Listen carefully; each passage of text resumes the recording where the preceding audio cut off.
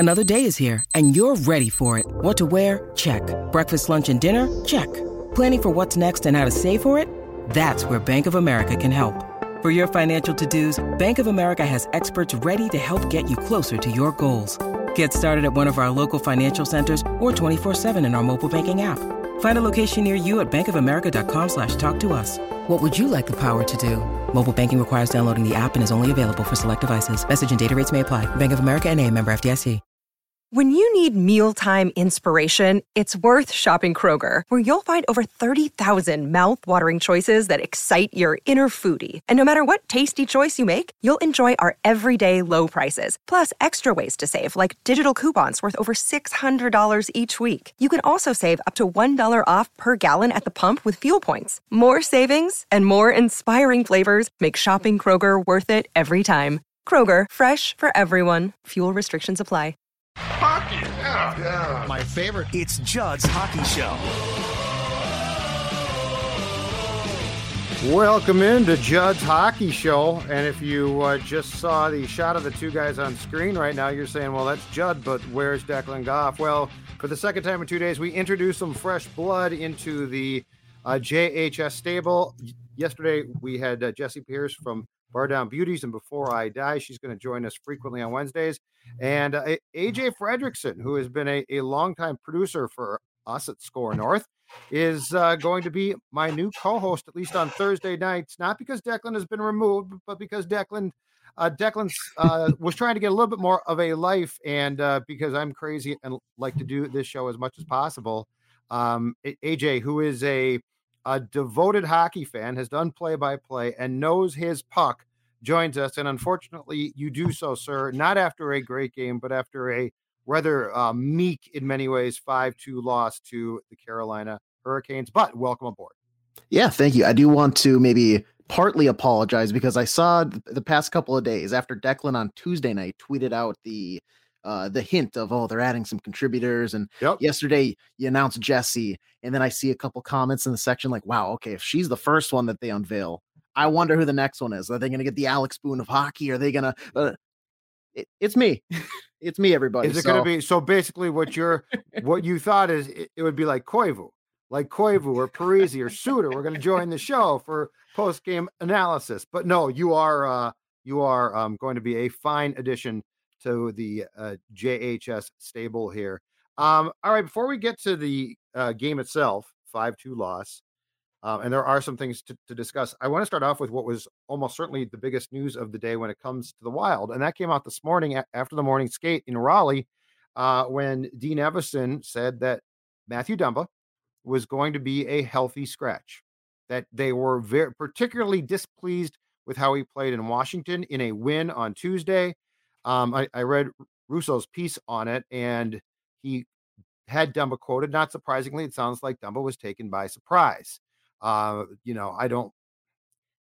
think he was blindsided in part because there have been times before where I thought he'd be scratched, and he never really is. He's seen as a locker room guy, good in the room. He's considered one of the leaders on this team. And so I think he was taken aback that Alex Goligoski got a rare appearance, AJ, and that Dumba was in the press box eating popcorn and hot dogs.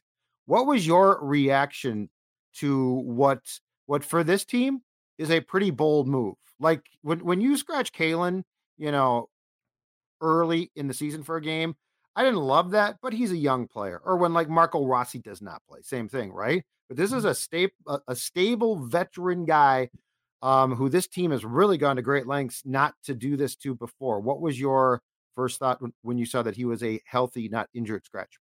My first thought is, where's he getting traded? Because, for a guy that has been, it seems year after year after year now, he has been associated with, whether you love him or hate him, he's a guy that's linked always in these kind of, is he going to get moved before the trade deadline? Is he worth that $6 million cap hit that he's currently at? And now in the final year of his contract, coming into the season, at least, it was a, wow, okay, depending on how they go after losing Fiala, they could be slightly worse in a certain aspect than what they were last year. And if they aren't in a position where they look like they're going to make a run, with maybe how bold Billy G was last year with believing in the squad, we could see the opposite of that, where it's all right, we're going to pull the plug on the Matt Dumba experience and ship him off to whether it's an Edmonton or anybody else who's willing to pay the price, whatever that may be. So that was my first thought. So immediately I'm going and I'm searching like, all right, what's Darren Dreger got to say? What's Bob McKenzie got to say? Do we have any scoops? And then, the Athletics, Michael Russo's out there saying, he was caught off guard, and it was more of a organizational decision is what the key phrase was there. And Tuesday was not his best performance. And I myself, the past couple of years, have been a very avid Matthew Dumba defender. I like what he brings on the offensive side of things, and I love the physicality. And similar to what the Ryan Reeves trade was, he's an energy guy. He's a glue guy. So as much as you don't like maybe his defensive aspects at times, he holds the team together, and he's a spark plug that maybe before Ryan Reeves or some of these other guys that he's been with this group for since he got drafted in 2012. He's been a part of the organization. He is a guy that knows Minnesota Wild hockey, and I think has fully bought into what Bill Guerin's plan is here with the franchise. So to have that healthy scratch and hearing that he was caught off guard, and some of the comments that I saw, I was a little shocked. Alex Goligoski gets some action here. I think was scratched, a healthy scratch, 8 of the last 9 or 10 games.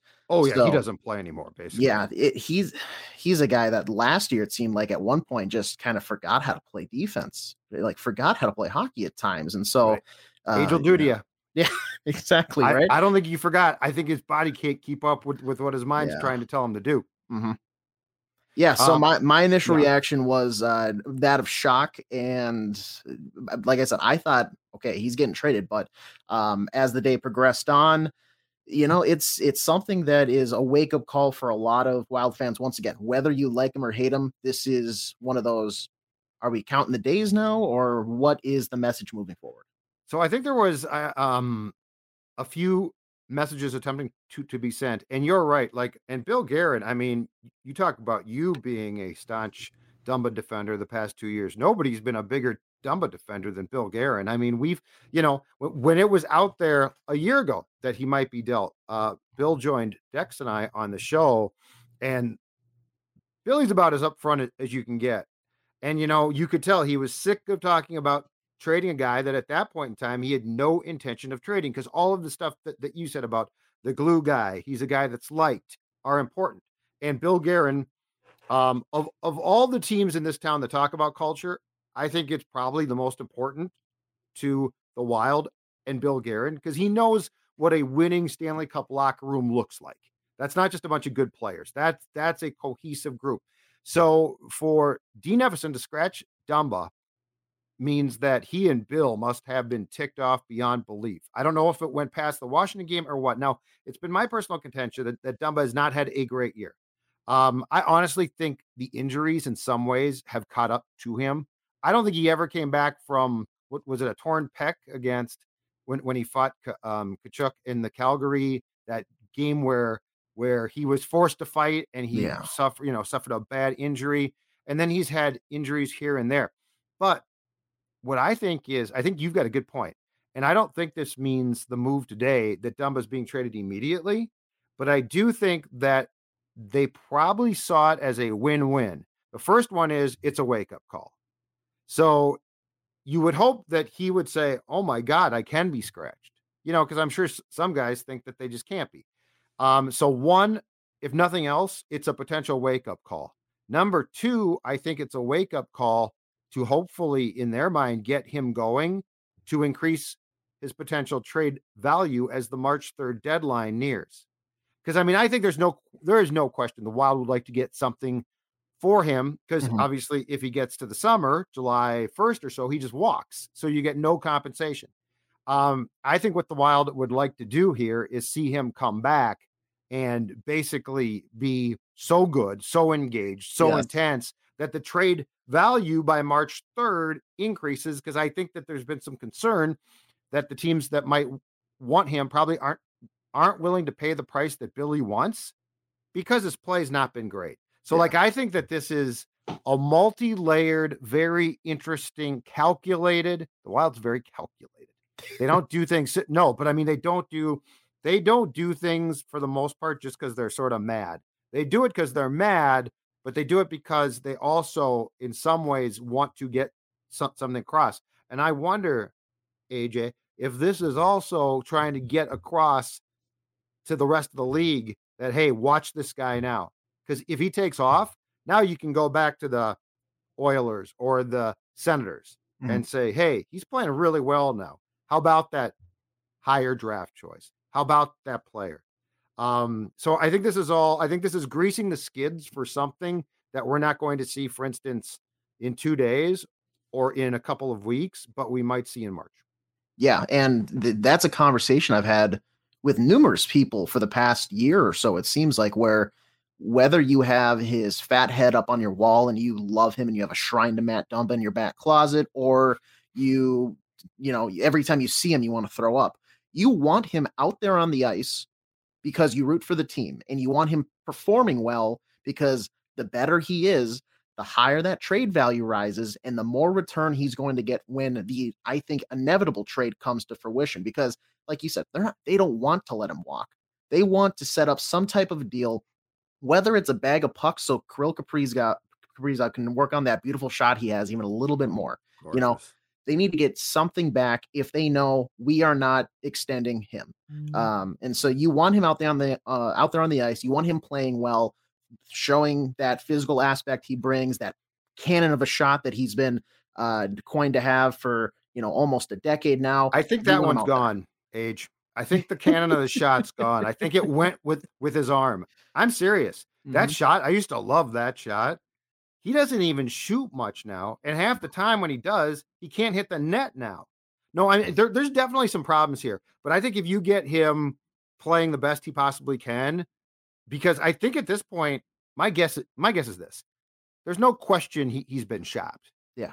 I think Guerin's finding he can't get close to what he wants. And so this is a ploy to try and get more from Dumba so that they can trade him. And, you know, worst case, he stays and let's say he's inspired now and his play improves. That's not a bad thing. Yeah. So again, I think it's a very calculated move, but it's very intriguing because this is not the type of move that these guys make much. You don't see, like the day they scratched Parise after that stunt he pulled in trying to get Foligno the hat trick against the Golden Knights. You know, I was staying on the ice, and it's like, dude, your shift was so long and you're so old. That's crazy. But I mean, that was Dean and Bill were pissed about that. So like these moves only come. It's not like Dean is like Torts, right? Where he's just like, okay, Kevin Hayes, you might lead us in scoring, but I'm scratching you. That's not how Dean operates. So I was just going through mentally what the strategy might be, and I think it might be to try and get as much as you possibly can to trade him. I also want to get to tonight's game, but before I do, AJ, I want to tell you about the official sports bar of Sports Dad. That is the Park Tavern in St. Louis Park, Louisiana Avenue South. You've probably been there, been in our community here in SLP for more than 42 years, open 365 days a year. A great place to grab a pint, for instance, of Surly. 2 bars, you've got bowling, and the greatest place for your group gathering. So if you've got a fantasy league draft, if you've got your wife's birthday or your kid's birthday, and you're like, I have to plan a party. Hey, Dad's out there. Take control. Guess why? Because my friends at Park Tavern and Cheryl are going to make your life as easy as possible. In other words, you take the bow. You don't do much work. How good does that sound? 952-929-6810, 952-929-6810, parktavern.net, parktavern.net to book your group. And I'm not talking a group of 10. I'm not talking a group of 15. I'm talking groups of 40 and 50. They can handle it all. All right. Despite what the Bally Sports broadcast said tonight, which led me to believe that the Wild's loss was all bad luck, the officials screwed them, and that this team did nothing wrong, that Dean's going to be happy. And then he's not going to be happy with this. And by the way, the Washington game was bad too. The process was wrong. I want to get to this. And I know it's going to happen, but I think it's so surprising when it does. It's worth talking about. The last 2 games, Zuccarello, Kaprizov, and Sam Steele at 5-on-5, MIA. They had about, I think, 8 shots on goal against the Caps, but that includes power play. Kaprizov had a goal from Zuccarello, but that was a power play. But the last two games, start of a tough trip, Age. I think that the bottom two lines, especially against the Capitals, were great. I thought the Eck line 5-on-5 tonight was pretty damn good. The Steel line though has disappeared, which again I get it might take place, but it's worth talking about because if that line's not going, especially in a tough road games like this, it's going to cause some problems. Yeah, and I would love to hear your thoughts on maybe the factors that are, whether it's maybe a misuse of chemistry or if it's good opposing D pairings matching up with them and just trying to lock them down in particular. But yeah, no, it has been a noticeable absence the past two nights. And it's hard to say that it is, just they're off because I feel like the chemistry that we've seen from Zuccarello and Kaprizov are enough to carry that line, no matter who's in the middle, as we've seen, Sam Steele and whether it's Freddie Gaudreau or past, we've had Victor Rask there even, and it's thrived. So it's not like those two are maybe the problem. I'm not putting it on Sam Steele. I think it's probably just now that they have not that Kevin Fiala punch, and I'm not saying Matt Boldy is not good and not able to carry a second line offensively.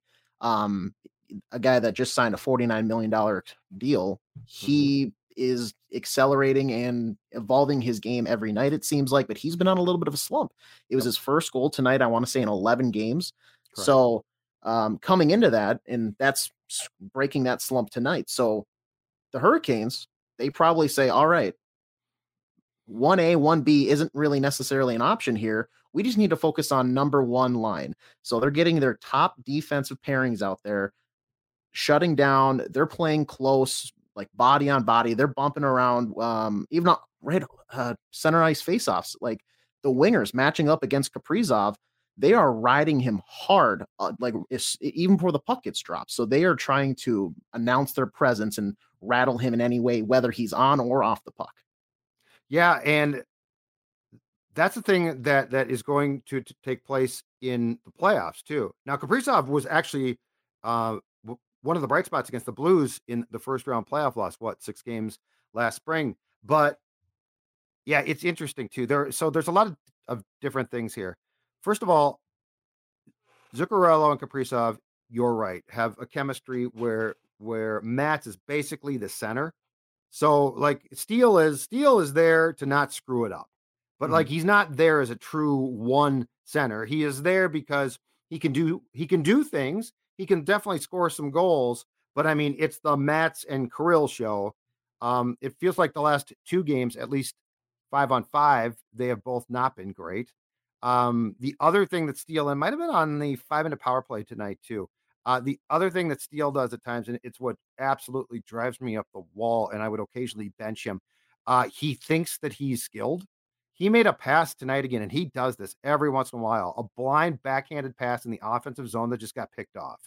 And it's like, okay, Kirill does that. You're like, hey, Kirill, you want to be careful next time? But he's Kirill, right? Yes. He's phenomenal. Sam Steele is there to not screw up. And a pass like that, and I know at that point, I think it's a 5-2 game, so it didn't derail things. But that's the exact type of thing you just simply can't afford.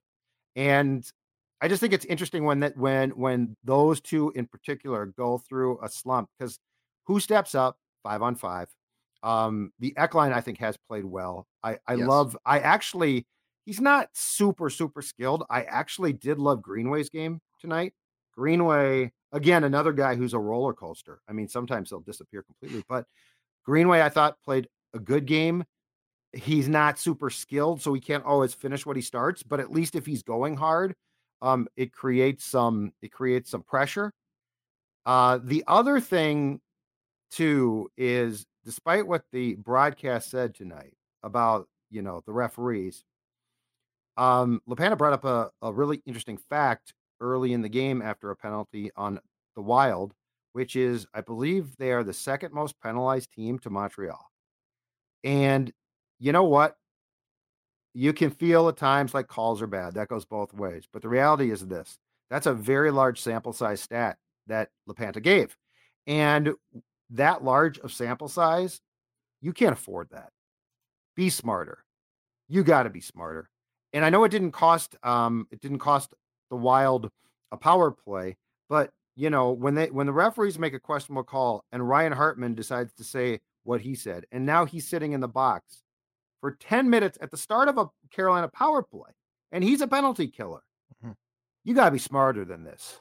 Like, if you're going to win, if you are going to have a chance, knock on wood, because who knows, but to win in the playoffs, you got to be smarter. The last thing I will say about this, and I'm curious if you agree at all, I'm becoming more and more convinced, partially because I can watch it from the press box too, that Dean's harping on officials is not helping the Wild at all.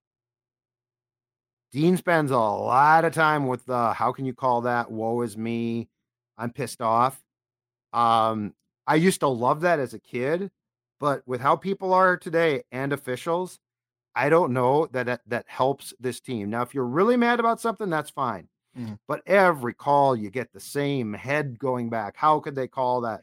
And I'm just telling you, it's a very small thing, but hockey refs, they can be vindictive human beings. And I don't think that's helping things with every call, basically feeling like it's too big a deal.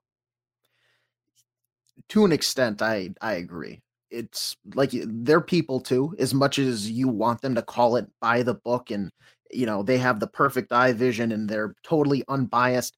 If you have a guy that looks like Dean Evason giving you a death glare for 90% of the game just because, okay, you called a tripping or, you called a hook against his squad in the first 4 minutes. But I agree with this, yes. But yeah, maybe if he lays off him a little bit, and I'm not saying it would, but the comment by Hartman maybe goes like, all right, that's it.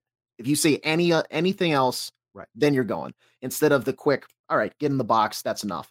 And I agree with you there too. Like, I used to be I love my coach seeing that passion, and he's on the official. He's a ride or die for the team. He's got his guys back, and he bleeds Minnesota Wild colors. God, you got to just back off a little bit here. You're a coach, not an instigator. That's what you traded for Ryan Reeves. That's why you have Marcus Foligno to do. That's why you have captains to get out there and maybe be that intermediary of having a calm conversation. If you need clarification, and I understand the occasional, you have to talk to them and you have a right to be upset. Oh, absolutely. Yes. But like you said, it seems like it's like you could go to any youth hockey rink around the state, and there's always that one kid on every single team that they always seem to find the box a little more frequently, but every time they do, it's never their fault. Yep. It's, why are they always out for me? Why am I going to, I only hit the guy across the face with my new $300 stick. Why am I going to the box? Right. Dean, some of these penalties are warranted, but also it comes down to the Wild are a very undisciplined hockey team. And I feel like I'm a broken record every time I watch one of their games, because I have to say something about it. They had, until the final 30 seconds, the same or more amount of penalties taken than shots on goal in tonight's game. The entire first period, that's not a great recipe for success. Whether some of those were warranted penalties or not, right, you're still starting the game off with 4 penalty minutes before you even record a shot on goal. That you're essentially tying one of your hands behind your back and saying, let's play a game of hockey. You're not allowing yourself to play the full 60 minutes. You're giving the Carolina Hurricanes a chance to start essentially a goal up, because in the NHL, after enough power plays, and granted, they killed those off. I was very impressed with how much it didn't come back to bite them until later in the game, the penalties. But at a certain point, the numbers and statistics don't lie. They're going to score, and they eventually did. 2 power play goals they give up, and then they even on the power play they give up a shorthanded goal. Special teams tonight were just a disaster. Yes, yeah, that's short. So they almost gave up. That was a really weird sequence. They almost gave up a shorty. Mm-hmm. They didn't. Eriksson Ek gets free. He has essentially a breakaway. Freddie Anderson was magnificent too. Like, he was as good or better tonight than Gustafsson was against the Caps. And by the way, Gustafsson won that game. And then Carolina came back down, I think, another odd man rush for the Teravainen goal. That's a very bizarre sequence on a penalty kill. But yeah, special teams was not good. I also want to get to the Svechnikov hit on Duhaime. I think he's got to be suspended for that. That was now he didn't get a match. He got 5 in a game. He didn't get a match. But I mean, if we're talking about what the Department of Player Safety should look at, riding the guy head first into the boards, to me, I mean, God forbid, that's a recipe for paralysis. If I'm the league, I give him a game. Yeah, no, that's I hated that hit.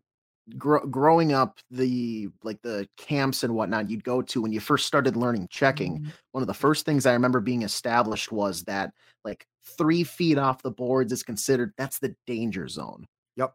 And it's not like Duhaime went in and did the old, I'm looking to get a penalty or I'm looking to get a call, turn his back at last second.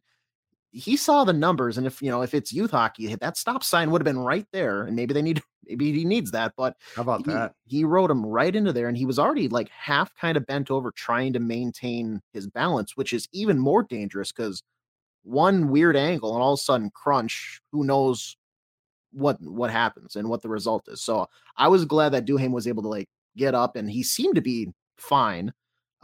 Maybe there's some soreness that'll be in the coming days, but. I'm a little bit concerned about a concussion just because those things can come on. I mean, that was he went right into the boards. I hate it. I just, that's a one where there's just no place for that. That's irresponsible. That's just an irresponsible play. Yeah. Last thing, what did you think of the, I think it was it at 3-1, the Carolina goal that Dean challenged for interference, I think Natchez on Fleury, which they took a long look at and then said it was not goalie interference. They called obviously the delay of game on the Wild. Were you surprised that they didn't get that call and that goal was called back? I was surprised, and that partly could be because I'm watching the Bally broadcast, and like the entire time reviewing, I was just hearing, well, this cannot be a goal. This absolutely can't be a goal. Look at the contact there. And so it probably dug into my head a little bit, but after watching it 70-30, like I think also just because I have a rooting interest for the Wild, I want that to be goaltender. He dragged the stick. Yeah, and the contact was there. I can see maybe why the refs let it go, because they call it one way, they need conclusive evidence, and maybe they just couldn't find that because that's such a, at times, like there's a little bit of wiggle room there for what actually is conclusive, but there's contact there. How much did it even? I would like to think that maybe the other way around, the Wild have that. I'm thinking, okay, there's no way this goal stands, so it probably shouldn't stand there. But contact with the goalie, I would say like 7 or 8 out of 10 times, if it's different officiating crews, that probably gets called back. Yeah, here's my problem. This league has no idea what that call is. No, not at all. Do you remember, was it 2 years ago or was it last season? It might have been 2 years ago, and I think Darcy Kemper, I think it was 2 years ago, I think Darcy Kemper's in goal in Arizona for the Coyotes. And Marcus Foligno, I think, was called for interference when it was just like this. It was very borderline. And then like a couple weeks after that, I want to say an opponent did the same thing at the X to the Wild, and that was called a goal. I don't understand how you can't have a uniform, just at least closer, because you're not going to get this 1,000% right. But how do you not have a uniform idea of what you're looking for? Like if the guy goes through, like on that replay, which if you're the officials and the replay center in Toronto, you can look at it a ton.